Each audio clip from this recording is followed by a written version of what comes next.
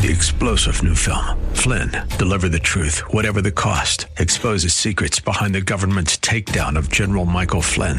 Flynn knew what the intel world had been up to. He ordered the first audit of the use of contractors. This set off alarm bells. He told the truth. He was the most dangerous person for Donald Trump to hire. They had to get rid of Flynn.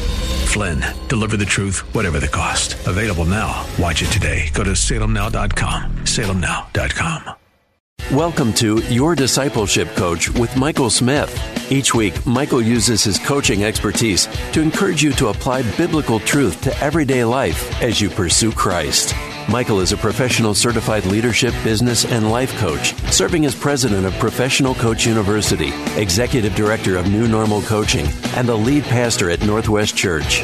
To learn more, visit yourdiscipleshipcoach.com, partnering with you to fulfill God's purpose in your life. Here's Michael. Thank you for tuning in to Your Discipleship Coach, partnering with you to fulfill God's purpose in your life. I'm your host, Michael Smith, here to encourage you to apply biblical truth to everyday life as you pursue Christ. And hey, if this is your first time listening, welcome to the show. I'm so glad that you're here, and maybe you're a faithful listener and listening almost every single week. I'm so glad that you've made this show part of your own growth and development. This show kicks off a new mini-series that focuses on the outward spiritual disciplines. So today, and we're going to look at two of the outward spiritual disciplines. We're going to look at simplicity in the front end of the show.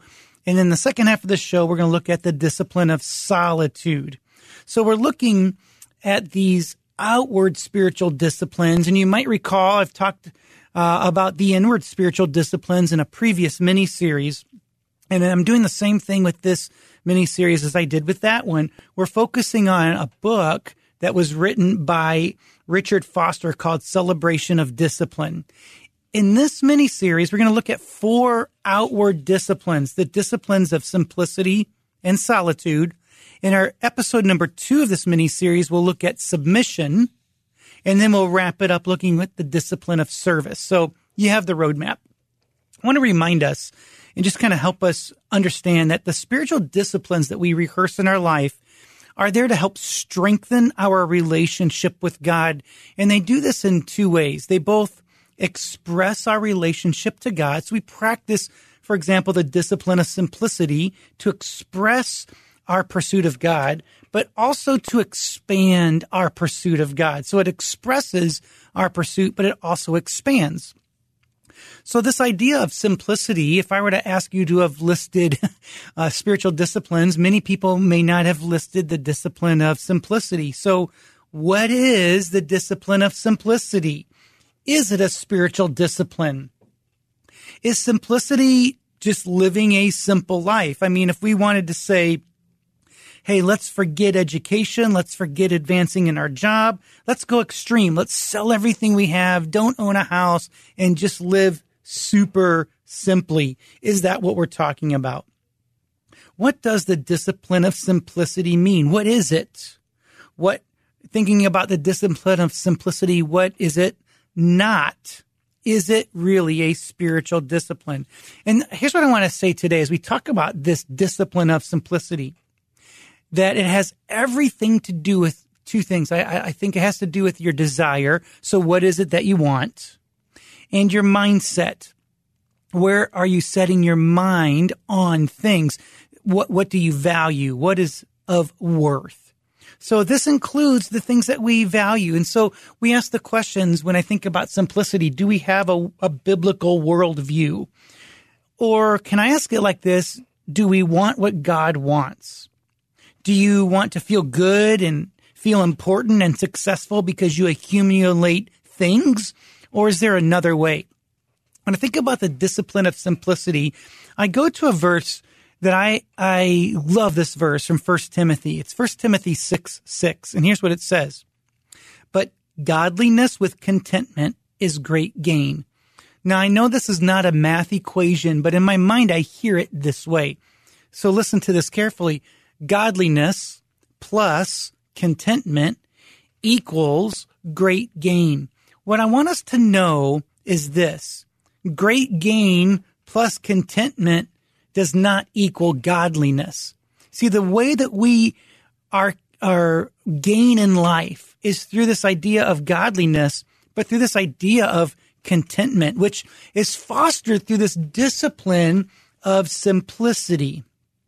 See, when we think about it like this, simplicity is not being self-sufficient, but Christ-sufficient. And this idea of godliness and contentment with great gain, this great gain connects two nouns together, godliness and contentment. See, godliness is true Christianity, and it provides the contentment that we need that's appropriate.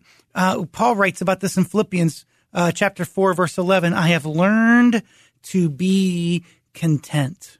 So this is something that we must learn to do and practice. It's being simple. Contentment, I would like to describe it this way, as the opposite of the pursuit of wealth. It's the opposite of being greedy. Listen to what Paul writes in 2 Corinthians. God is able to make all grace abound to you, so that having all sufficiency in all things at all times, you may abound in every good work. This idea of being satisfied, all sufficiency with your context. There's something about that can only be accomplished through the practice of simplicity. You know, the opposite of, or the enemy of simplicity, I would call is duplicity. That's when you take a deception in everything you say and how you act, and it's being sort of double-minded. You might say one thing, but acting another way. You know, I've heard it been described, you may have heard of false humility. Well, there's a false simplicity. It's called duplicity, where we even deceive ourselves that we're saying that we're not making life about things that make us happy, but what we do is we pursue things. You know, I used to pastor a church, and I used to get up early. We planted a church, and I would make this stop every week, and I would call this my splurge. This one grocery store had a cinnamon fry that was about as big, not quite as an elephant ear, right? But I mean, it was a huge cinnamon fry. And I would walk in, and they would freshly dip the top of it in chocolate. And there's something about that splurge that I just thank Jesus right now for cinnamon fries dipped in chocolate. I mean, you know, but it gripped me. But sometimes things are more serious, and the things that drive us are not donuts, right? But things like cars and houses and things and all of these ideas. And maybe it's not that extravagant, but it's designer jeans and phones and things of that nature. See, the question about simplicity is, are your desires pure or impure? Me personally, I don't have a desire for any kind of car. I mean, I think my Civic and a Tesla, like, what's the difference, right? One costs more, one, I don't know, has an engine. I don't know exactly how it works, but my battle, I have to be frank with you, is I enjoy Apple products. I want that AirPod. I want that AirTag. I want to do those things. Not to be terribly impressive or elaborate, but it's just something that I want. And it challenges me when I think about this idea of simplicity, because when I think about what do I want in my heart, what's inside, here's the truth. We're not fooling anybody on the outside. People see who we are. So when I think about simplicity, when I start to want things even in my life more than I want God, I'm struggling to practice simplicity. See, is it godliness and contentment? That's how there is great gain. Sometimes I have godliness, but I'm not as content as I want to be. I want to challenge us to live a little more simply, because when we want things and we struggle with contentment, what that's called is lust. We lust for things. In the most pure understanding of lust, it's a strong sexual desire for someone. But in the spirit of what lust is, it's a strong desire for something. The discipline of simplicity is let all the things go and let all of your desire be set on God. See, Jesus taught against the idea of materialism. Materialism considers material possessions and physical comfort more important than the things that you would value spiritually. And what Jesus says is keep the main thing, focus on me, seek me first. It's not the other things that are bad. It's the impurity of your mind because you're setting your mind on them. So he said this, blessed are the poor in spirit, for theirs is the kingdom of heaven. That idea is a physical poverty, but poor in spirit means to be faithfully dependent on God. I'm needy. I am poor, so poor I need, but I need God. The idea is not economic destitution, but an understanding that I need to practice what it means to truly need God. You know, it's counterintuitive because culture says, blessed are the rich. Blessed are the people that figure it out on their own. And God said, you're blessed if you just need me. Listen to what 1 Timothy says. But those who desire to be rich fall into temptation, into snare, many senseless and harmful desires that plunge into ruin and destruction. The choice is ours. Do we want destruction, or do we want great gain that comes through godliness and contentment? So back to our author, as we wrap up the front end of the show, here's what Richard Foster says. The central point of the discipline of simplicity is to seek the kingdom of God and the righteousness of that kingdom, to seek it first and know that God will be in control. Seek first the kingdom of God and his righteousness, and all of these things will be added unto you. See, we all have needs, but it is not where our attention should be directed. Our intention should not be focused on what we need, but on who we need. And we need the one true God to be interactive in our life. Seek God. This is more important than seeking things. It's truly a matter of trust. It's a matter of the heart. Simplicity in itself can even be idolatry when it takes away from seeking the kingdom. So we struggle with it. Hey, this is a pretty awesome conversation. I want you to hang in here after break and hearing from our sponsors. We're going to talk more about outward disciplines. We're going to talk about the other discipline of solitude. So keep listening right now. Stay tuned to Your Discipleship Coach as you listen today on AM 1160, Hope for Your Life.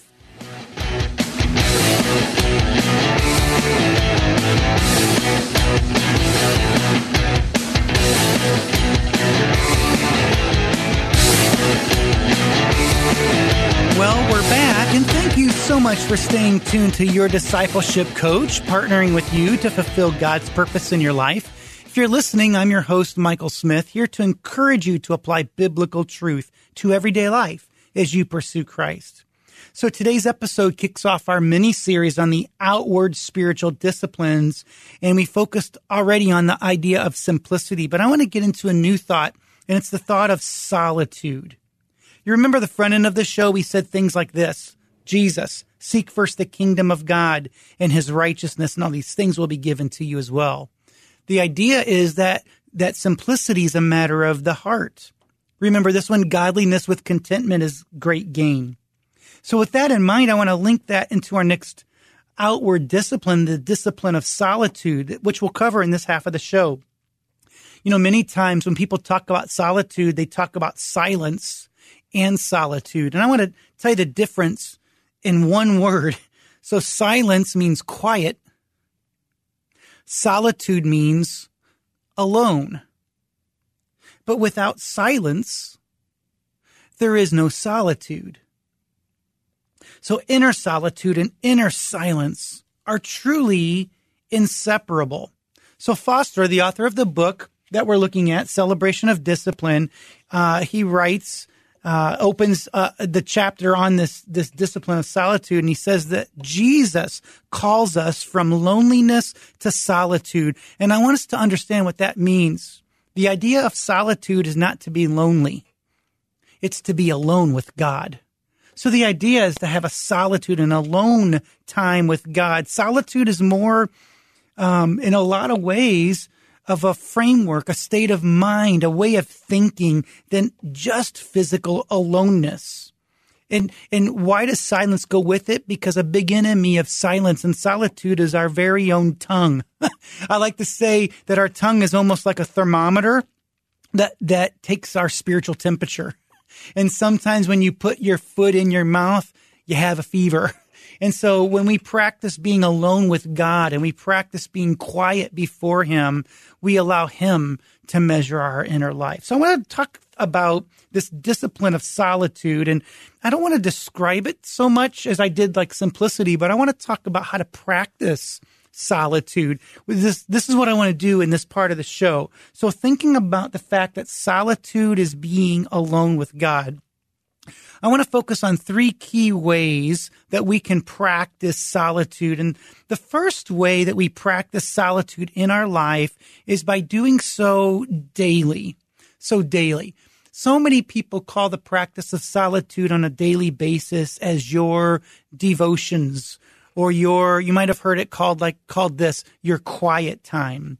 See, and those would be accurate descriptions, times of quietness that's devoted unto God. And sometimes in that quiet time, you might play some wonderful, maybe low volume worship music in the background. Sometimes in your quiet time, you might be in complete silence.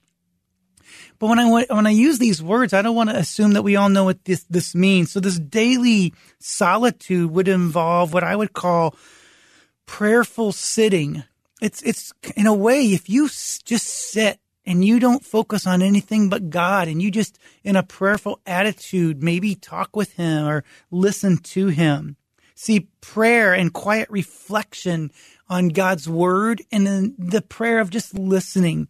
This is what we could do on actually a daily basis. I wonder, as you listen today, what it would be like if you just took 10 minutes a day and you prayerfully sat. I don't even know if there's another way to describe that, but with an attitude of prayer, sit before God. That might use a little of you talking to him or listening to him. But to pull this off, to have this routine of daily quiet, we might need to figure out where to go. For some of us, we go to our living room or our bedroom or an office. For years, I used to have this brown chair in my basement of a tri-level, and I would sit in this big, comfy brown chair. It was so ugly. Man, I held on to it for years before my wife made me get rid of it. But it was this chair that was a spiritual context for me. Or I enjoy, as a pastor, I have an opportunity to walk my sanctuary at the church where I serve and I pray. And oftentimes I used to do this. I would walk the parking lot and just kind of pay attention to what was around me. Here's the recommendation, is find a place. And when you have a place, use visuals. If you have a room, put scripture on the wall or pictures or a prayer board. And this might sound interesting, but maybe use smells, light a candle, do something that sets your mind on things. But I would say this, in your daily time of being quiet, what I want you to do is give yourself permission to vary how you do this. You might emphasize prayer for a season. Months later, you might emphasize reading the Bible, or you might focus for times of journaling or on your posture. Maybe you'll walk or sit or lay or stand or have music, have no music. What I'm saying to you, it's not about the formula. It's about setting a daily time to be with God. You might do this with an accountability group, which is powerful because when you have accountability, that's good, but you get to tell the story to one another. So our quiet times, your devotions, here's what I want you to think about. Think this is about you and God, me and God. The general theme of solitude is you and God. So this is a great time. That's an emphasis here, but I want to look at how to practice solitude on a quarterly basis. Let's say 3 times a year, 4 times a year. It's what I call a quarterly withdrawal, where you would take not just 30 minutes or 60 minutes or 15 minutes, but 3 or 4 hours of time several times a year, 3 or 4 times a year. And you would say yes to doing things like walking and kneeling and laying, or say yes to praying and reading your Bible. Say yes to being outside. You could be inside. Here's the key. Schedule this time and keep the schedule. Here's what you would say no to. Your phone. Say no to the internet, maybe music. No more than one aid. In other words, if you're going to use something to help you with these 3 or 4 hours, just use one thing. Don't get lost in curriculum. Get lost with God. And this is a private event. Say no to others. Remember, you and God. What are you doing? You're listening. You're worshiping. You're avoiding.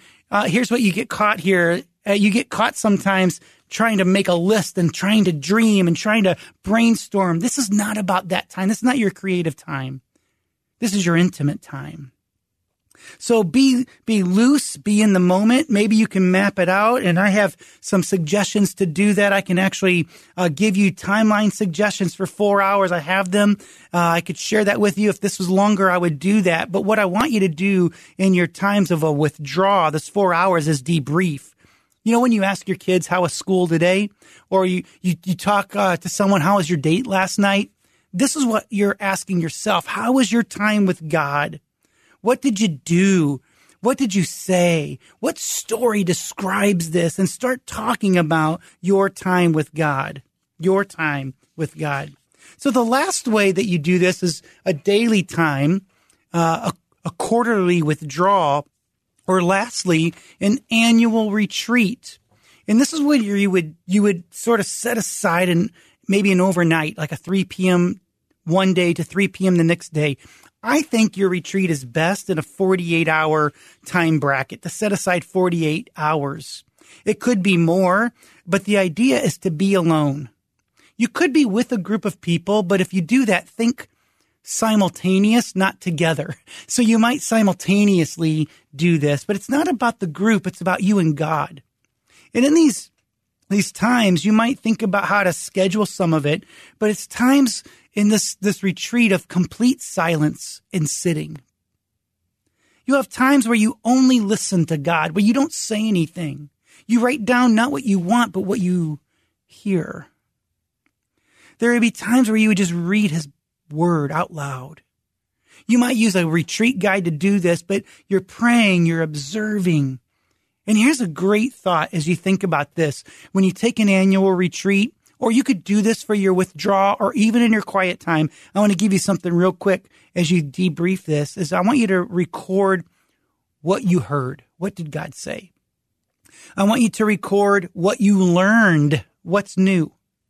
I want you to record what challenged you, what motivates you.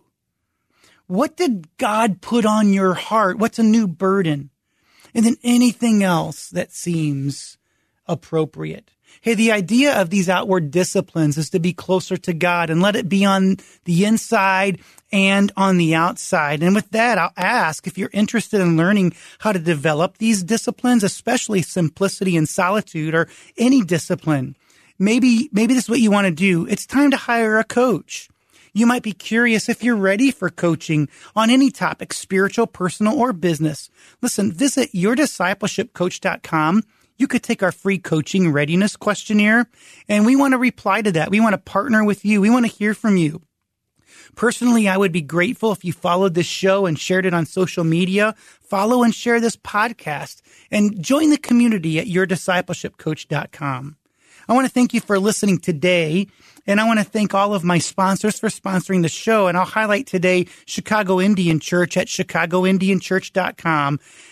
and Professional Coach University, where you can maximize your potential at Professional Coach University. You can become a certified coach or invest in yourself through personal development opportunities. Just visit professionalcoachuniversity.com.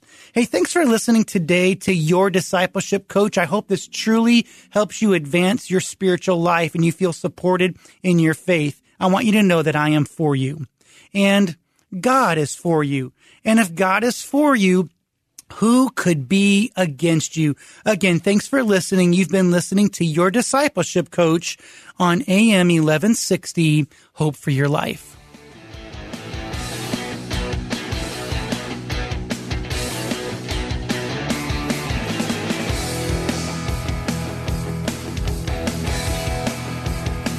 Thank you for listening today to Your Discipleship Coach with Michael Smith.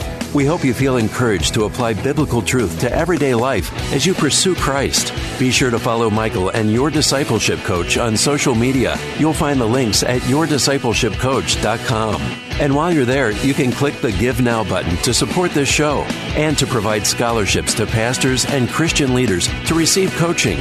To learn more, visit yourdiscipleshipcoach.com. That's yourdiscipleshipcoach.com. Partnering with you to fulfill God's purpose in your life.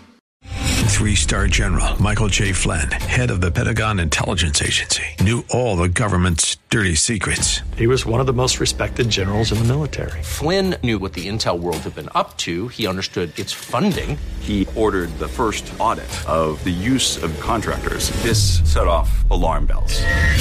The explosive new documentary, Flynn, Deliver the Truth, Whatever the Cost, uncovers the facts behind this scandal. Flynn told the truth. He was the most dangerous person for Donald Trump to hire. I find out the worst enemy that I'm going to face in my life is right here in America. They took my assessment and they wanted me to change it. And I was like, I'm not changing it. They had to get rid of Flynn. With in-depth interviews, archival footage, and never-before-seen personal records of the man behind the headlines. I just felt like I was drowning. Flynn, Deliver the Truth, Whatever the Cost. Available now. Watch it today. Go to salemnow.com. salemnow.com.